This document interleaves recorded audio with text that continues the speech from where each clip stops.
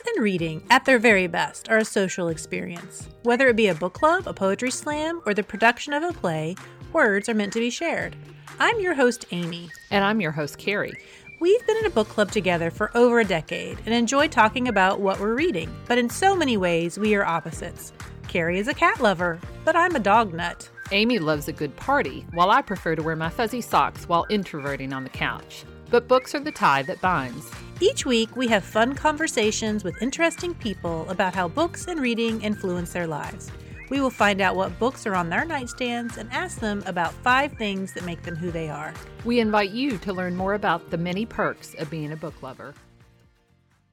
COVID has been hard for those among us who like to travel, but one of our favorite ways to assuage that desire is to read books set in different locations. Sweeping meadows, mountains that touch the sky, exotic locales, these places can whisk us from our humdrum homes. A Strong Sense of Place is both a podcast and a website where readers can find interesting bookish conversations with our guest this week, Melissa Joulwan and her husband David, 2 expatriates living in Prague located in the Czech Republic.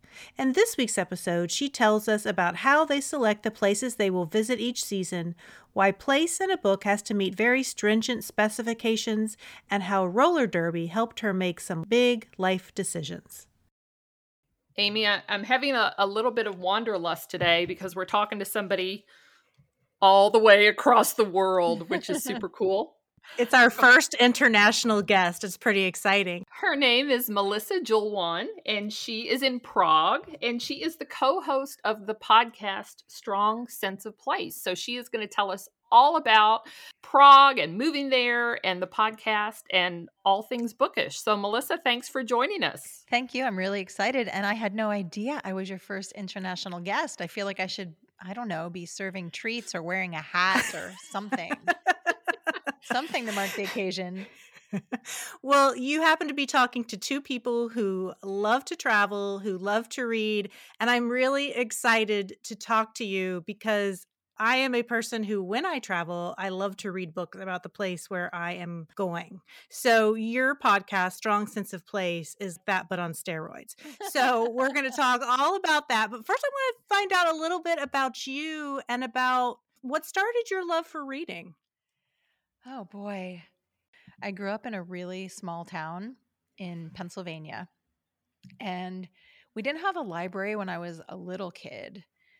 But when I was about 11 or 12, we got a library in a storefront on like the main square of our town.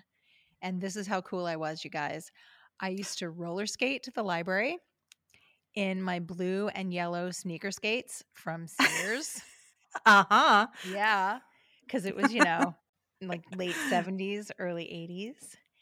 And I was thinking about this when I was getting ready to talk to you guys. I used to check out the strangest mix of books. Like I distinctly remember checking out a book about how to do algebra multiple times. I am terrible at math. But I had it in my head that if I took this book out of the library, I could learn how to do algebra. I also vividly remember reading biographies of Harriet Tubman and Pele, the soccer player, multiple times.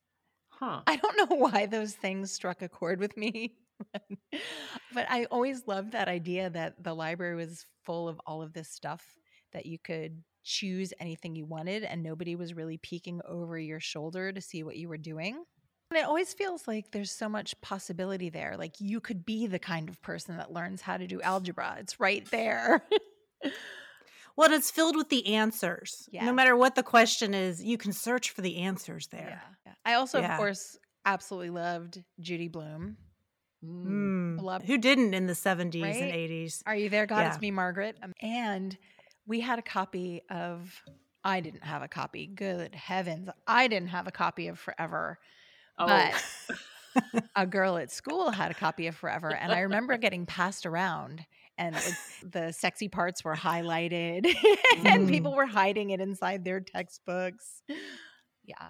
I remember hiding it under my mattress. I wonder how many copies of Forever there were that girls passed around, because I think that ours also was a copy that people passed around. Yeah. Isn't that funny? It's Oh my and goodness. it's so sweet when you think about it now. Like that book is not that racy. I mean, it's No. so adorable. I also used to always just pick up whatever my dad was reading. And that's how I got introduced to the author Lawrence Sanders. I feel like this whole thing is like a blast from the past because I don't even know if people know who Lawrence Sanders is now, but he was Mm. huge in the 70s and 80s. And he wrote this book called The First Deadly Sin, which featured Edward X. Delaney, who was a New York City detective and tracked down serial killers. And then Lawrence Sanders also wrote the series of books featuring Archie McNally, who was kind of a rich, spoiled guy who lived in Palm Beach and solved mysteries for his rich family's friends. And those are a little bit lighter. But as I was thinking through that, I realized that both of them have a really strong sense of place. So apparently, I've been Aw. at this shtick since I was 10 or 11. Just the idea of getting transported somewhere else by what you're reading. And it was particularly important to me living in this little town in Pennsylvania. Like, I didn't meet people from other parts of the world really. And, I didn't know then that I was going to be able to travel and move to Europe. So, yeah, it was a lot of escapism and kind of trying to understand the world by reading about these people in other places. So that's the perfect segue into talking about your podcast and the website Strong Sense of Place. So you and your husband David created the website and the podcast. So can you provide our listeners a little summary of what the podcast is about? Yes, of course. In each episode of the podcast, we choose one destination somewhere in the world and we talk about it. I do what's called the 101. So it's the basics of culture and history and a little bit of geography, just to kind of set context for what we're going to talk about. And then Dave does Two Truths and a Lie, where I don't know I'm what terrible at that game. and I don't know what he's going to ask me. So it's always really fun, but also a little nerve wracking because I feel like I'm going to look kind of stupid. And I always pick the ones that I want to be true, even if they're outrageous. So we kind of set the context for the place we're going to be visiting. And then we talk about 5 books that took us there on the page. And it's almost always a mix of fiction and nonfiction and different genres and fun, we hope, and a little travel inspiration, whether it's armchair travel or you're actually thinking about a trip that you might take in the future. I've listened to a handful of your episodes so far, and I love it.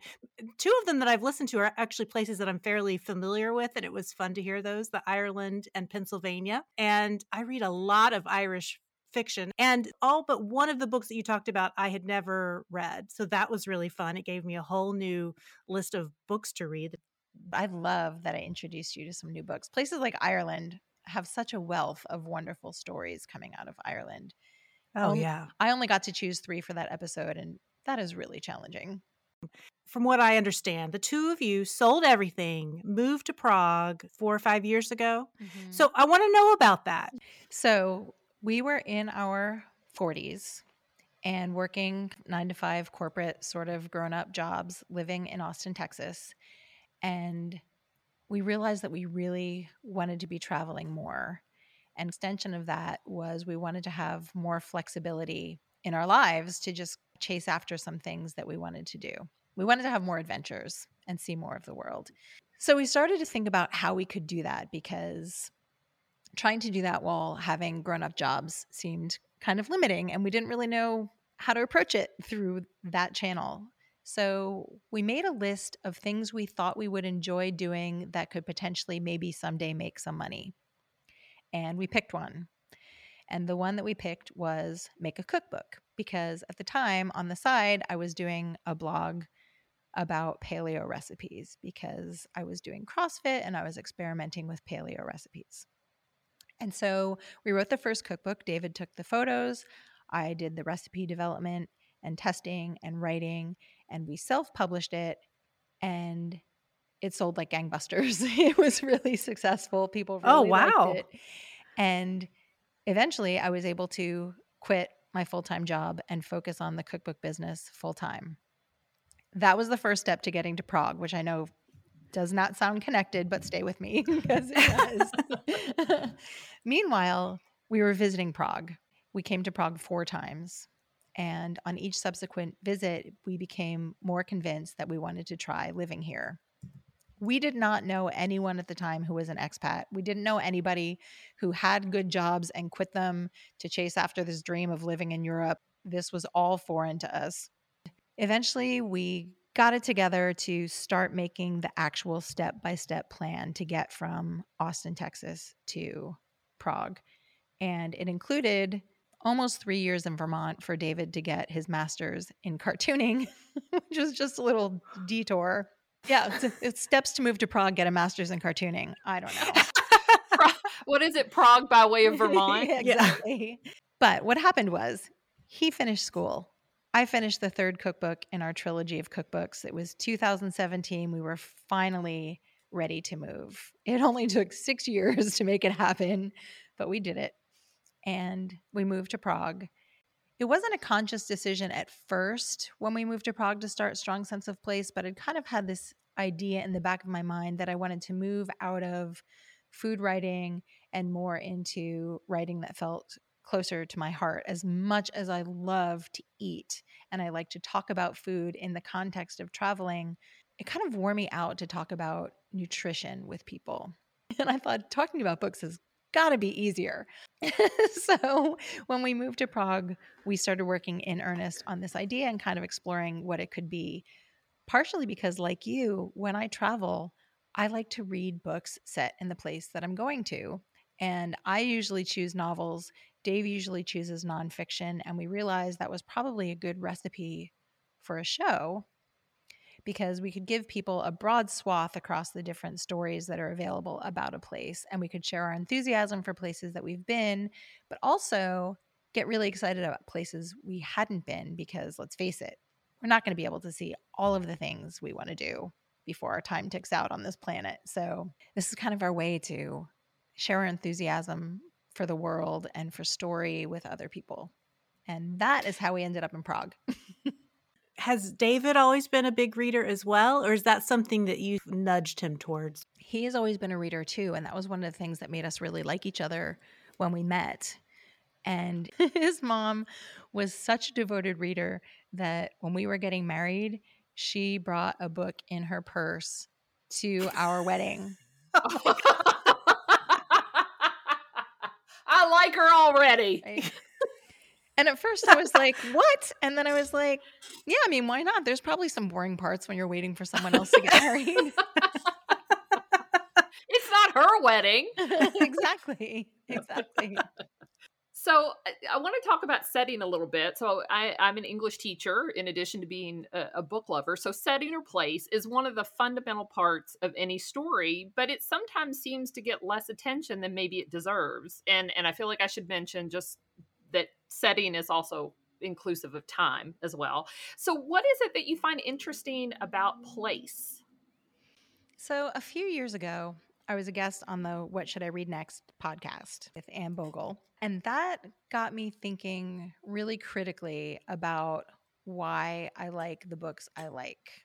And I'd never really done that before. I mean, I think unless you're in the talking about books business like we all are now, you don't necessarily think about that. You just, something comes across your consciousness and you're like, oh, that sounds good. And you pick it up and you read it.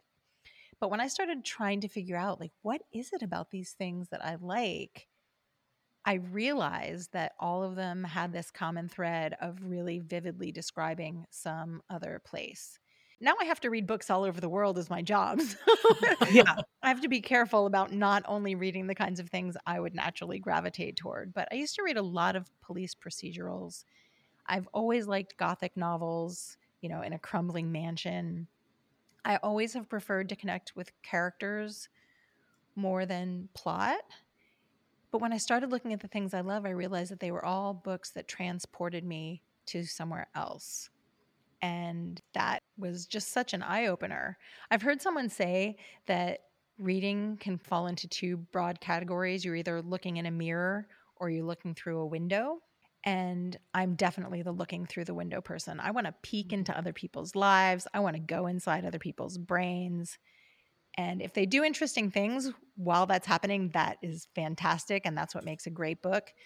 But I'm first character and setting. The two things about it too that I like about a book that's strong in setting is, for one thing, you can learn something. And I always like to learn a little something in a book. Mm-hmm. And if you're talking about time as well, historical fiction, that's a setting. You can learn about history. You can learn about a different culture, a different place. And so that's very fun. But the other thing is it's also escapism too. It's sort of Yeah. like being on vacation, but sitting in your chair, drinking a cup of coffee instead. Melissa, you mentioned that character and place are important to you as a reader, because sometimes a work can focus on place, and that's beautiful and interesting, but other times place almost becomes a character. Mm-hmm. So do you enjoy it when character and place meld together? 100%. When I can find those books for the show, I'm so excited when all of those elements come together really well. When we were first starting, we drew up a list of what our rules or guidelines were going to be for how we chose books. And the number one rule is the story can only take place here. If it's a story that you could pick up and drop into another place without fundamentally changing that story, it can still be a fantastic book, but it's not right for our show. Because what we're trying to do is very narrow in scope, which is if you have not been to this place, but you read this, novel or nonfiction book or cookbook, whatever book we choose, you will have a sense of what it's like to be there. And to me, that is just magical. It's escapism, it's educational, it's inspiring, and it really builds empathy, which, as I think we're seeing, is even more important now than ever. Being able to really stand in someone else's shoes and see the world the way they see it instead of othering, people from another country or another culture. It just makes us kinder to other people, and I think also kinder to ourselves, which is just a win-win proposition. I just finished teaching Lord of the Flies to my high schoolers. They have to write a literary analysis paper, and I gave them a bunch of possible topics because we were online for so long. I started making videos. And so I decided I want to model how to write a literary analysis paper and have a video so they can watch it. And so it occurred to me, well, that's what I could write about. That wasn't one of the options that I gave my students, but I could talk about how the setting of the book informs all of the decisions that they make in the story. So it's been really interesting to me to write this. I hadn't even thought about that. And then it dawned on me, I'm like, duh, this is hugely important to the story. So that's what your whole podcast is about, books that have a strong sense of place. But I was just thinking when you were talking, I think there's some books that people automatically go to. Like I was thinking about Heart of Darkness, that being one, or like Maya and Tanya, and being set in Nebraska. Are there some that just automatically your mind just goes to? 3 things actually occurred to me while you were saying that. 1, I would love to take your class because that sounds like so much fun. I would love to do that. 2, I feel like literature is, when it's done well, is so rich that there's so many slices you can take out of it, right? So you can look at it from the sense of place, you can look at it from the character development, you can look at it from symbolism, whatever. Because as you were talking, I was thinking about how, for example, Jane Eyre is one of my favorite books. You can talk about Jane Eyre just by talking about the different houses and the era and the geographical location. Like you can understand that story just by talking about the buildings that the people live in and why they were in those places. And so it's so fascinating to me how really good writing serves that up to us. We do some literature on the podcast. I sprinkle it in here and there. I really, really love Elizabeth Kostova's books. She wrote The Historian and she wrote The Shadowland. I'm desperately waiting for her to write another one. The Historian, for people who aren't familiar, it's a swashbuckling adventure through Europe on the hunt for the truth behind, was Vlad the Impaler really a vampire and is he still alive? I love that book. Oh, the travelogue parts of that novel are so much fun. And the love of books and libraries and the respect for librarians. Like the librarians are the hero of that story because they're deciphering all of these clues that are buried in diaries. I mean, what more could you ask for? And she does a similar thing with the Shadowland set in Bulgaria, which is just another big adventure that kind of has tendrils into history. I really love books that have multiple timelines. I'm a big historical fiction fan, particularly for trying to understand other countries. We just did an episode on Vietnam, and a couple of the books I read were historical fiction. And it just gave me a much richer understanding of the Vietnam War than anything I learned in school or any nonfiction books I'd read, because it just really got to the emotional heart of the issue.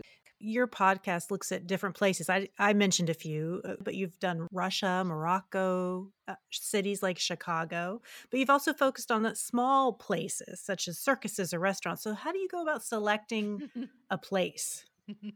Oh, there is so much talking when it's time to choose the new destination. Our seasons are 12 episodes.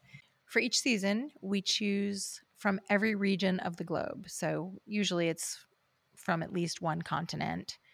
And then also 2 US states, because the majority of our audience is the United States and we want to cover their homeland. And we choose 3 themes. And the themes are places that you can visit that are not geographical. So a train, the sea, the circus, a restaurant. And we kind of get out the world map and our list of where we visited in previous seasons and where we think we might go next season, and try to cover the whole world and think about books we know we really have a burning desire to read right now. And we talk to our patrons and our supporters on social media and ask them where they want to go. And then we try to pull all of that together and come up with a season that introduces all of us to new places and highlights some favorites. I did research before we started this project on where are the most visited places for Americans to go when they go on vacation. And Canada, Mexico, and England were the top 3, which was eye-opening, but also we don't only want to take people to places where they speak English. So Right. that's kind of when we got the idea to hit every area of the globe every season, and that has been a really good guiding principle. Have you been to the places that you've focused on so far? We haven't been to all of them. We've been to some of them, and it's really interesting. It's been so much fun to talk about places that we visited because it reminds us of all of the things that we did there, and we can share our personal experiences and recommendations of things we enjoyed. What surprised me is how much fun it's been researching new places. But the thing that it showed me is that if you take the time to try to understand a place, even if you think you would never be interested in visiting there, everywhere in the world has something really special that makes it worth your time and understanding, if not your visit. And it's been so amazing. I read these fantastic books set in Nigeria, and I watched videos of people going to the street markets and eating in Nigeria. And as a supreme introvert, I feel like Nigeria, and particularly Lagos, would be very overwhelming for me. But if I could magically transport to the street market and eat some food and then come home, I would do Yeah. that in a nanosecond, because it's so vibrant and the people are so friendly and energetic and the food looks so good. But it's also one of those places where when you're walking down the street, people are talking to you the whole time and you're meant to haggle over prices, and it's very hot and energetic and very extroverted. So I don't think that would be a good fit for me for a vacation, but boy, I would love to magically transport there just for a little while. I want to know how you prepare for the show. So once you have picked some of the locations that you're going to talk about, then do you Google like a book set in Nigeria? I mean, how many books do you have to read? Or do you get recommendations from people? Or how does that work? Mhm. So it's a little bit of all of it. I read all of the book websites and publications, book sections, and there's a lot of Googling. I follow people on Instagram and see what they're reading. And anytime I come across a book that seems like it has a strong sense of place, I throw it into this little text based database that I made. So I have, over 200 individual documents named for every country in the world and every state in the United States. And when I find a book title, I just throw the title and author and description into that document. And then when we've picked a place, I go and review that and see if there are things that I'd like to read. And that's when the work really starts, because we read samples, we read reviews, try to get a sense of if we would like the book, and then we start reading.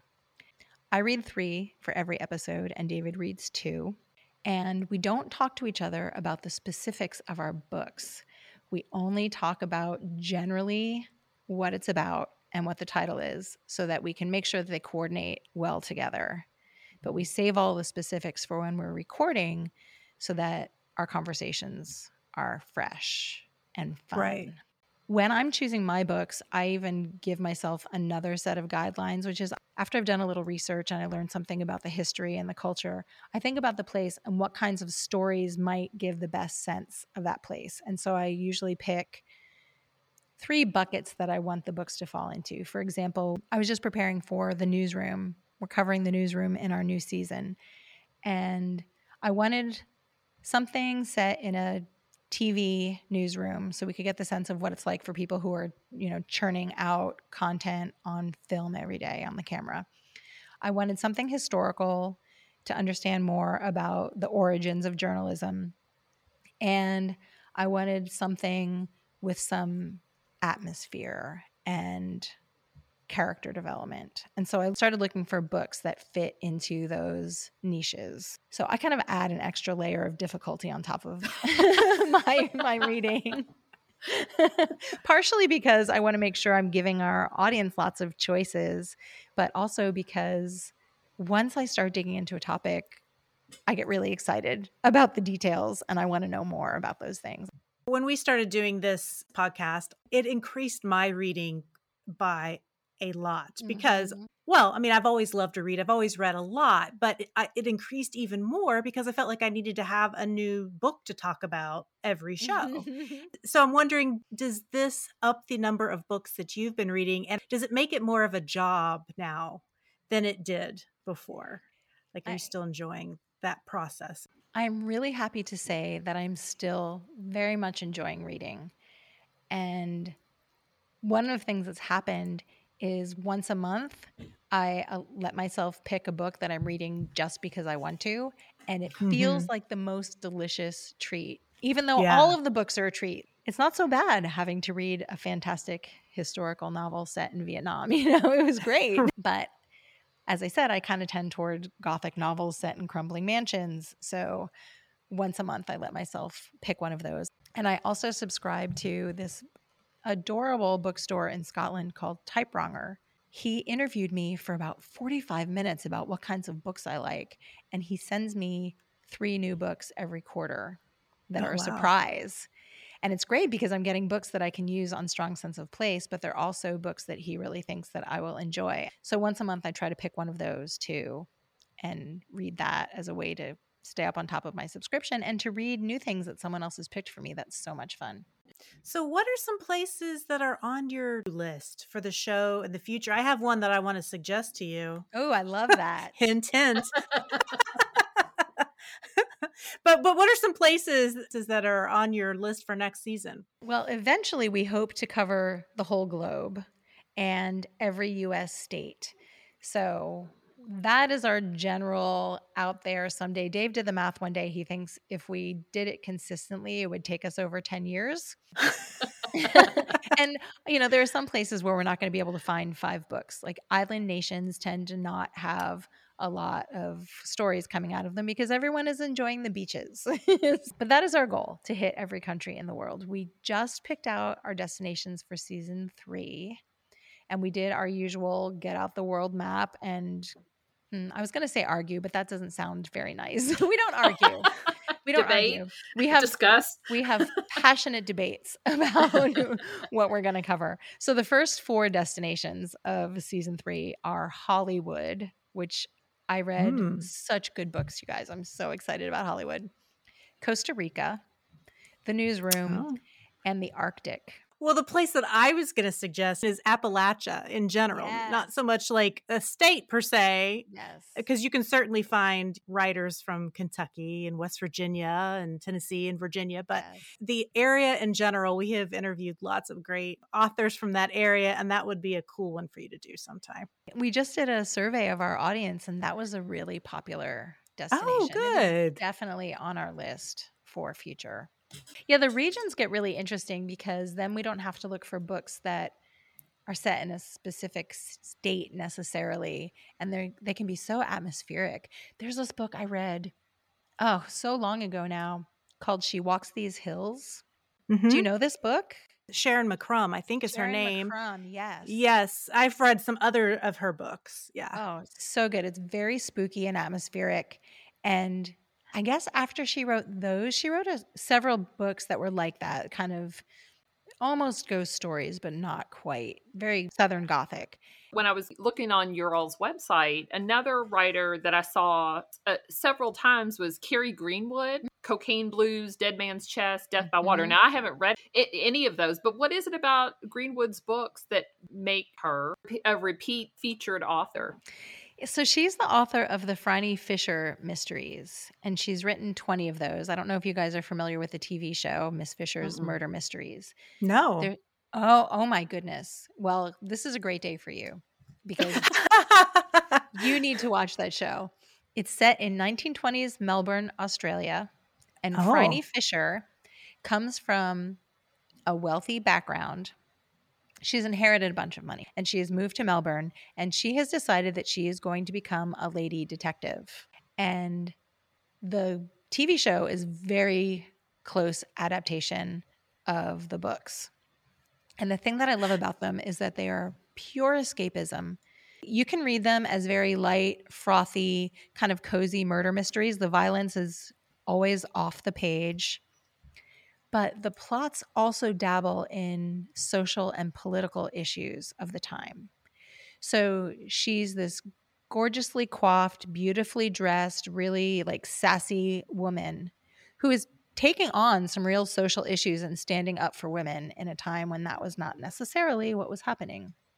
So they're super fun, but there's also some teeth to them, which makes me really enjoy them. And because it's a series, Phryne goes on a train and solves a murder mystery. Phryne goes on a cruise ship to New Zealand and solves a murder mystery. So you kind of get like double sense of place because you get Australia in the time frame, and then you also get her going into these other very iconic kind of archetypal settings, a manor house, a New Year's Eve party.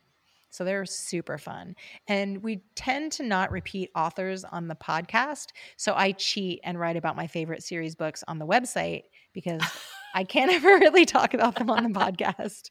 Where can you find the series? I believe it's on Netflix. Miss Fisher's Murder Mysteries. Well, and it's great because if you like that character, there are 21 of these books. So you can spend a lot of time with Phryne. So, Melissa, how can people find Strong Sense of Place? Our website is strongsenseofplace.com. Our podcast is available everywhere you listen to podcasts. On social media, we are at Strong Sense of, pretty much everywhere. Okay. Very good. Well, we're going to take a short break, and when we come back, we're going to talk about what we're reading.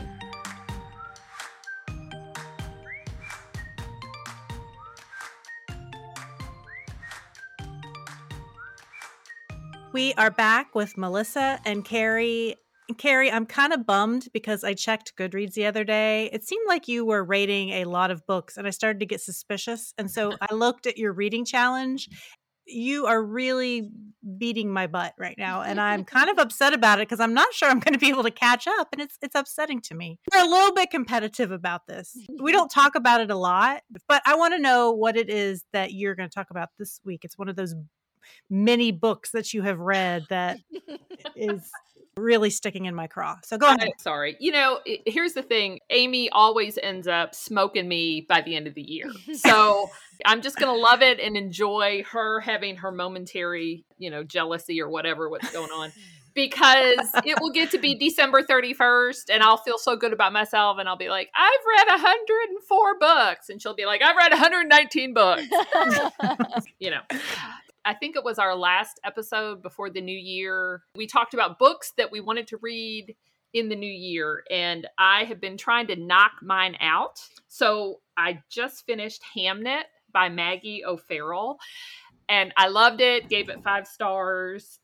I had to keep reminding myself that it's fiction because I really wanted to believe that it's all true.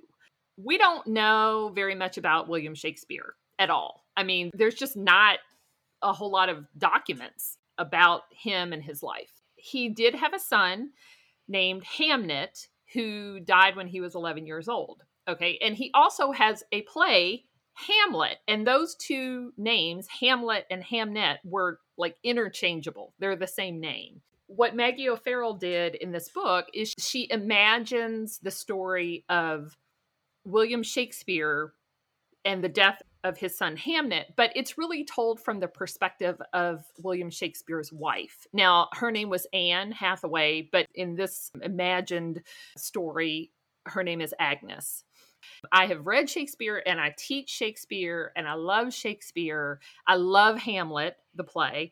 And I just have this curiosity about Shakespeare. You know, we try to extrapolate from the plays what we think he was like as a person. And so this book, I think, does a wonderful job of putting a reader into what life was like during that time. They don't know what Hamnet, the real life son, died from, but Maggie O'Farrell imagines it to be basically, the pestilence, the Black Death. So it was super interesting and just beautifully written. I mean, it was so beautifully sorrowful.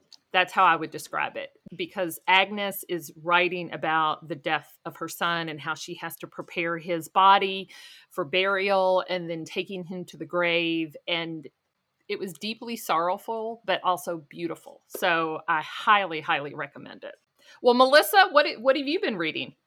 So we are still in a very strict lockdown here in Prague. So I treated myself recently and did 2 rereads with audiobooks of 2 of my favorite books. I usually have an audiobook, a Kindle book, and a print book going so that I can hit those at different times during the day. So for my morning walks, I revisited Less by Andrew Sean Greer and A Room with a View by E.M. Forster. And after I listened to them both back to back, I realized I chose those because they are both like travel logs of sunny places. Less is about a gay man who is 49. He's about to turn 50. His ex-boyfriend is getting married. He can't bear to go to the wedding, and he decides the only thing to do is to accept every invitation to literary events that he has received and go for a tour around the world. And that is such a great setup for a novel. And it won the Pulitzer Prize. That's not why I love it. I love it because the descriptions of the places he goes are so evocative. And it has this very sweet love story at its heart. I just absolutely love that book. I think I've probably read it 4 times. Okay, I'm going to add 2 more things about Les just to sell it. It starts in San Francisco. He goes to Mexico, Italy, Germany, Paris, Morocco, India, and Japan, and then finds himself back in San Francisco. So you get Oh my gosh. food and music and scenery in all of those places. It's very funny, but also really, really moving. I've listened to the audio, I've read it in print. It's just a delight. And I feel the same way about A Room with a View. Both of these books are very sweet and gentle, but are also really making some smart commentary about the world. And A Room with a View just makes me laugh because it's set in Edwardian England, so right at the turn of the 20th century. And there are so many rules that everyone's supposed to follow. And Lucy Honeychurch is always described as being in a muddle. And she's in a muddle because she thinks the rules are stupid, but she doesn't realize that. When people are kind to her, the societal rules say that they're stepping over their boundaries, they're being too familiar. And she's thinking to herself, well, I don't know. that seemed kind of nice. So it's kind of Lucy fighting against these societal constraints. And it's a little bit of a coming of age story and a love story. And it begins in Florence, and everything is drenched in golden sunlight. And then it moves to Surrey in the English countryside. And we get the comedy of manners inside the manor house. It just has so many things I love. And the audiobook is narrated by Rebecca Hall, who is just a tremendous actress. I'm going to have to add here that A Room with a View is one of my favorite books of all time. Yes. I love it, love it, love it. But I also love the movie version with Daniel Day-Lewis as Cecil. So read the book, and then once you read the book, watch the movie, because they are both amazing. I have not read the book. I've not listened to the book. I've not seen the movie. I am a complete Room with a View. Why are we friends? How did we get to be friends? I don't know. I don't know how that happened. I just got so excited for you because I'm like, you're going to get to read it for the first time. That's amazing. I know. It's also in the public domain. So anyone who's that's true. You can just go get your hands on that right now. Well, Amy, now that I know that I can shame you for not having read or seen or listened to A Room with a View, tell me what you have been reading. Last week was spring break here where we live, and we didn't really go on a big trip, but I did take my daughter on sort of a long weekend to St. Louis. And, I mentioned that I like to read books set in the place where I'm going to visit, even if it's just for a long weekend. So I had gone to our library, which had just opened back up the day before we left. And I checked out about 5 books that I had Googled that were set in St. Louis. This book I read, it's a wild romp of a book called The Curse of Jacob Tracy by Holly Messenger. And it is one of the most unique books that I have read so far this year. It is a paranormal Western that is really an adventure thriller. Our main character, Jacob Tracy, originally had been in the seminary to become a priest because of his father's wishes, but he soon realizes that that isn't really his calling. And the Civil War breaks out. So he and his friend leave the seminary, join the military to go fight in the war. And he's almost fatally wounded in battle. And it's at this time that he starts seeing dead people. He thinks that maybe he's crazy, or possibly that he's cursed by God because he left the seminary. And so he tries to keep this secret from people. But the few people he tells, they seem to die within a few weeks after that. So we jump ahead 13 years, and it's in the 1880s. He's called Trace by people who know him. So Trace finds himself in St. Louis with his partner, a black horse trainer named Boz. And they work sort of odd jobs, but their main job is that they shepherd people who want to travel out west. And, St. Louis is the gateway to the West. They meet this woman named Miss Fairyweather, and she says she has a small job for him. And he's to go to this small town west of St. Louis to retrieve a box that was left to her by a friend after her death. But once Trace and Boz go, what Trace realizes is that the box is also wanted by a demon. And this is the beginning of our whirlwind of a story that's filled with demons, ghosts, werewolves, bloodsuckers, and a Russian magician who may be an evil mastermind. And Trace has a special psychic power, and he's learning how to control it while also fighting for good.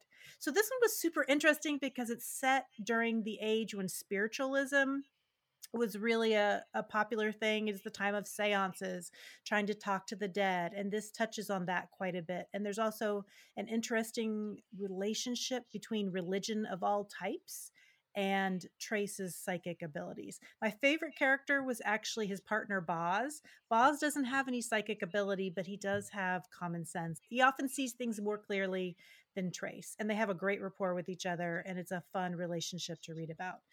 This is a debut novel by Holly Messenger, and I enjoyed it quite a bit. It was highly creative, and it's the first in a series. I think I gave it 3 stars on Goodreads, but it would really be close to 4. I just wanted a little bit more character development, and you could really see as her book went on that she was really building up towards the end.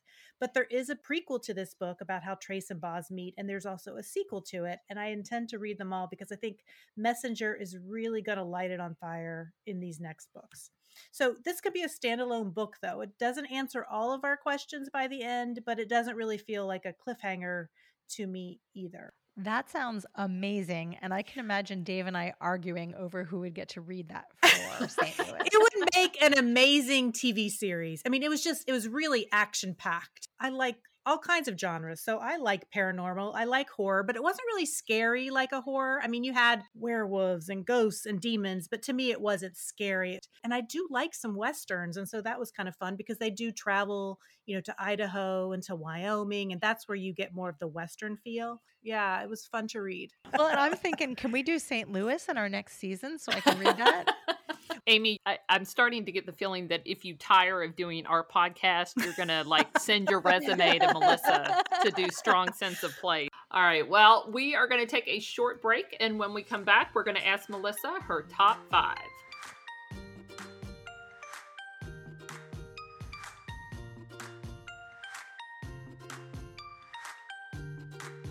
We are back and we're going to ask Melissa her top 5. So you have a background playing roller derby, and I've actually gone to a couple of roller derby, what are they called? Competitions? Matches? What do you call it? Bouts. Roller derby bouts. Ooh, that's a word that I would not have thought of for that. Okay, so how did you get interested in this sport? And what was the top thing you learned about yourself from playing? As we've already established, I was a super cool roller skating nerd in the 1980s. So when David and I moved to Austin, Texas in the early 2000s, there was a roller derby league starting up, and they had posters all over town, and they were girls wearing short skirts and fishnets with their skates and really dramatic makeup, and they looked really cool. And we went to watch a bout. And while I was watching, I turned to Dave and said, I've got to do this. And one of our new friends introduced us to one of the roller girls. It was so funny. He said, I can introduce you to Pris, who was this star of the game that night. And I was like, right now? You're going to introduce me to her right now? I completely freaked out. And she was very nice. And at the time, it was very new. The flat track roller derby surge started in Austin. So at the time, if you showed up for practice, you could be on a team. So all I had to do was show up for practice and I was in. And I'd never played a team sport before. I roller skated a bunch, but I'd never played a team sport. And I am not competitive, which was not a popular vibe for my team. I was always like, come on, guys, if we played well, it was great. And they were like, no, we got to win. So it was kind of a weird fit for me. Did you have a roller girl name? I do. It's Malicious. Ooh. And I was really worried that people would think I just didn't know how to spell malicious because it was spelled malicious. I'm like, are people going to think I'm just illiterate? But I really like the name, so I went with it. I learned 2 really valuable things. The first was that not everybody was going to like me, and that was okay. And I was almost 40 until I learned that lesson. And I think it's because we were playing a sport that it finally sunk in, because when you're on a team like that, people don't have to like you and you don't have to like them. You just have to do the job that you have on the team and make it work. And that was so freeing to me, because I was still in that mindset that if somebody didn't like me, I had to try to win them over, whether I liked them or not. So that was great. That was a level of maturity that I achieved playing roller derby that somehow I had not achieved yet in my life. And the other thing was, along with the names, we created personas for ourselves. And at the time, I did not think of myself as a particularly tough person. And I decided that Malicious's persona was that she didn't take any crap from anybody, which was not my natural personality. I used to be a very big people pleaser. And it was really powerful to play that role and figure out what parts of that I could take into my everyday life. Obviously, I'm not going to run up to somebody and knock them on the ground if I don't like what they're doing. But that idea that I could decide not to be afraid to do something had ramifications in everything that I did. Writing the cookbooks, moving to Prague, all of that got much easier when I just acted like a person who knew how to do that and felt confident enough to do that. I love that. All right, next question. There are lots of cool and weird museums. So what is the top weirdest museum you've ever visited, and why did you go there? The one that came to my mind first is the Vienna Clock Museum, which clocks are not that weird. But I was traveling with Dave and our niece, and none of us really had a particular interest in clocks. We were only going to be in Vienna for 2 days. And we decided instead of trying to see everything that everyone says you should see in Vienna, we were just going to pick two things, one for each day, and take our time really exploring them. And we decided to go to the Clock Museum, and it is one of the coolest things ever. It's in this 3-story house, and every room is filled with dozens and dozens of different kinds of clocks. They have this huge display of hundreds of pocket watches, just beautiful little works of art hanging from their chains inside this display case. There's this enormous clock made from paper that looks like a carnival game. There are these big paintings with little clocks embedded in them. So you would have this thing like hanging on your wall like it's a work of art, but then there's a little clock hidden in it. There was a room filled with cuckoo clocks, and at the top of the hour, they all went off at the same time. Oh my gosh. I mean, it was just amazing. It was so magical and whimsical and surprising and entertaining. It was great. And we were all excited. And when Dave and I go to museums, we read every word on the placard. So we'd been furiously reading about all these clocks as much as we could. And the museum was closing, and we walked down the stairs, and we hadn't even seen the top floor yet.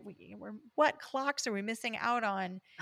And we decided to buy the commemorative museum guide so that we could have pictures of our favorite clocks and read more about them. And they were sold out of the English version. And we were so disappointed. When we got home, we found a used version of the book online. We had to buy it from the UK to get it, but now it's on my bookshelf. That is how much we love the Vienna Clock Museum. Rick Steves, we call him our travel godfather because we love him so much. Yeah. And he always says to assume or pretend that you'll be back. Mm, And once you do that, it kind of takes the pressure off to shove everything in and exhaust yourself. yeah. And it really does make it a lot nicer. Okay, so question number 3. So food trucks have become a big thing here where we are. You love eating different kinds of street food. So what is the top best thing about eating street food, and do you have a favorite? So I grew up dieting and having food rules, which is no fun. And one of the things I love about street food is that it feels really playful to me because it feels like outside of the normal way of eating. When I was growing up, we had dinner together at 5 o'clock every night, everyone sitting at the table. So now when I go to a food truck or a farmer's market or a street market and I can just pick something out and eat it while I'm walking, I just find it delightful. And I really love the stand-up tables, the tables that like are a little bit higher because you're not supposed to sit at them. You just stand at them and inhale the awesome food you just got from the person who made it in their little food truck. In the fall before the pandemic happened, David and I went to Paris for a weekend. We went to this bakery to have coffee and croissant and baguette. That experience was lovely. We were sitting outside at little cafe tables having a coffee creme, and we had croissants, and we went back in to get a baguette, and the adorable French boy who worked there said he was so sorry. The baguettes were still in the oven, but if we wouldn't mind waiting, we could have a fresh one in 10 minutes. I'm so sorry for the inconvenience. So we got another cup of coffee and we sat down outside. And 10 minutes later, he handed us this baguette in a paper sleeve that was still so hot, it was hard to hold onto it. And we just walked through this neighborhood on our way to the farmer's market and a flea market in Paris, tearing pieces off of the baguette and eating them. And it was like the best thing I've ever eaten in my life. It was so good. There's something sort of almost magical about it sometimes, especially like when you're traveling. Because I think that street food a lot of times shows you the personality of the place more than Yeah, like a super fancy restaurant, that you would sit down at. It's 100%. whimsical and it's magical and it really gives you a sense of place. Yeah, it really You know, does. Well, and those Our, things that you can only get in a particular place yeah. are so special. Your next question, Jane Eyre is your Mhm. favorite book, and it is mine as well. So, Mhm. if you have seen film adaptations of the novel, I understand you have. Who is your top Mr. Rochester and why? Okay, my favorite used to be the 1996 version with Charlotte Gainsbourg and William Hurt. But in 2006, the BBC did the 4-hour miniseries with Ruth Wilson and Toby Stevens. Toby Stevens is my Mr. Rochester. Why? Why is he the one? Okay, I love how closely the series adapts the novel. Mm-hmm. And he, I feel like, captures the way I kind of imagine Rochester, which is he's a little arrogant, but also has a sense of humor. And I love how flirty he and Ruth Wilson are. Sometimes in the adaptations and sometimes in the book, I feel like you have to read between the lines a little bit to see why they would like each other. And I feel like Mm-hmm. Ruth Wilson and Toby Stevens, as those two characters, show us why they like each other because they have these great conversations and you can see their connection and their kind of vulnerability with each other that I don't think you always see. My two favorites, and I think they have nothing to do with the book, but Orson Welles as Mr. Rochester, to say that out loud does not work. But that was the first movie version I saw. Mm-hmm. Like, I had no frame of reference. And so I think just pure nostalgia makes me Sure. love that version. The other, I love Michael Fassbender. I mean, he is very handsome. Again, he doesn't match the book, Mm-hmm. but he's just so sexy. And Yeah. I'm like, I Yeah. can't not love him. Yeah. So, He brings the heat for sure. I haven't seen any of these oh, adaptations. Amy, come on. Like a room with a view, and now you're laying this on me? Amy. But I know, but I am stuck on Ruth Wilson as Jane Eyre because I only know her as sort of a villain, like in his Yeah. Dark Materials and in Luther. I'm Mhm. having a hard time. So I'm actually Googling it as y'all are talking. Like, She is stunning as Jane Eyre. I think she's so good. And that was her first major acting role. well, I might have to check it out right after A Room with a View. How are you saying? Okay, you might have to check it out. I feel like you have all kinds of assignments happening right now. She's going to be busy the next week. Okay, last Very- question. Okay. So you're an expat, and that is something my husband and I talk about doing this. Mhm. We fantasize about when he retires.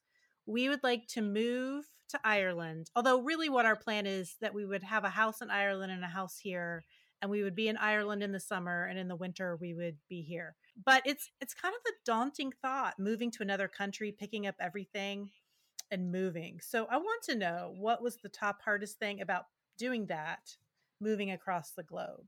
The thing that I was most worried about, I think, was the logistics. Like, how do we do it legally? Who do we talk Right. to? What kind of paperwork do we need?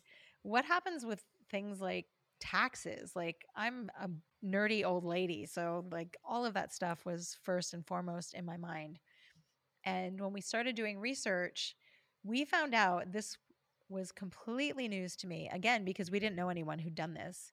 And we were doing it as independent people, not within a company. There are people who you can hire to help you with your paperwork. Really? As soon as we knew that, the cloud of stress just disappeared. Here in the Czech Republic, it's really reasonably priced. And they walked us through all of the things we would need to do. They picked us up at the airport when we moved here, when we came with our enormous suitcases and our cat. Here in the Czech Republic, all of your banking is done on the mobile. Like, you have to have a mobile phone attached to your account to even use the website. So they took us and set up all of our bank accounts with us. and took us to the phone store and helped us buy a Check mobile phone. Like it was just like having someone hold your hand through the whole process.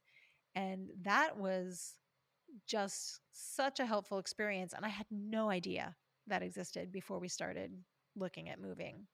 One of the things that we've learned from traveling to all the places that we have and making this move is that, the golden rule really is true. If you are curious about other people and kind to them, you almost all the time get the same thing back. Melissa, it has been so fun chatting with you and learning all about you and your podcast and the website. And we just have had a great time. Thank you so much. Thank you very much. It was really a pleasure. And I can't wait until we come back to the States to visit and I can talk to you guys about books in person. Thanks for joining us today. For show notes for any episode, please go to our blog site at www.perksofbeingabooklover.com. Follow us on Facebook at Perks of Being a Book Lover and on Instagram at Perks of Being a Book Lover Pod to see what we're up to and when new episodes air. If you enjoy our show, spread the word and leave us a review on Apple Podcasts. That helps other listeners find us. Finally, a huge thank you to Forward Radio 106.5 FM, a grassroots, community-based radio station in Louisville, Kentucky. You can find our show there, live or in archives, at forwardradio.org, Spotify, Apple Podcasts, Google Play, or wherever you listen to podcasts.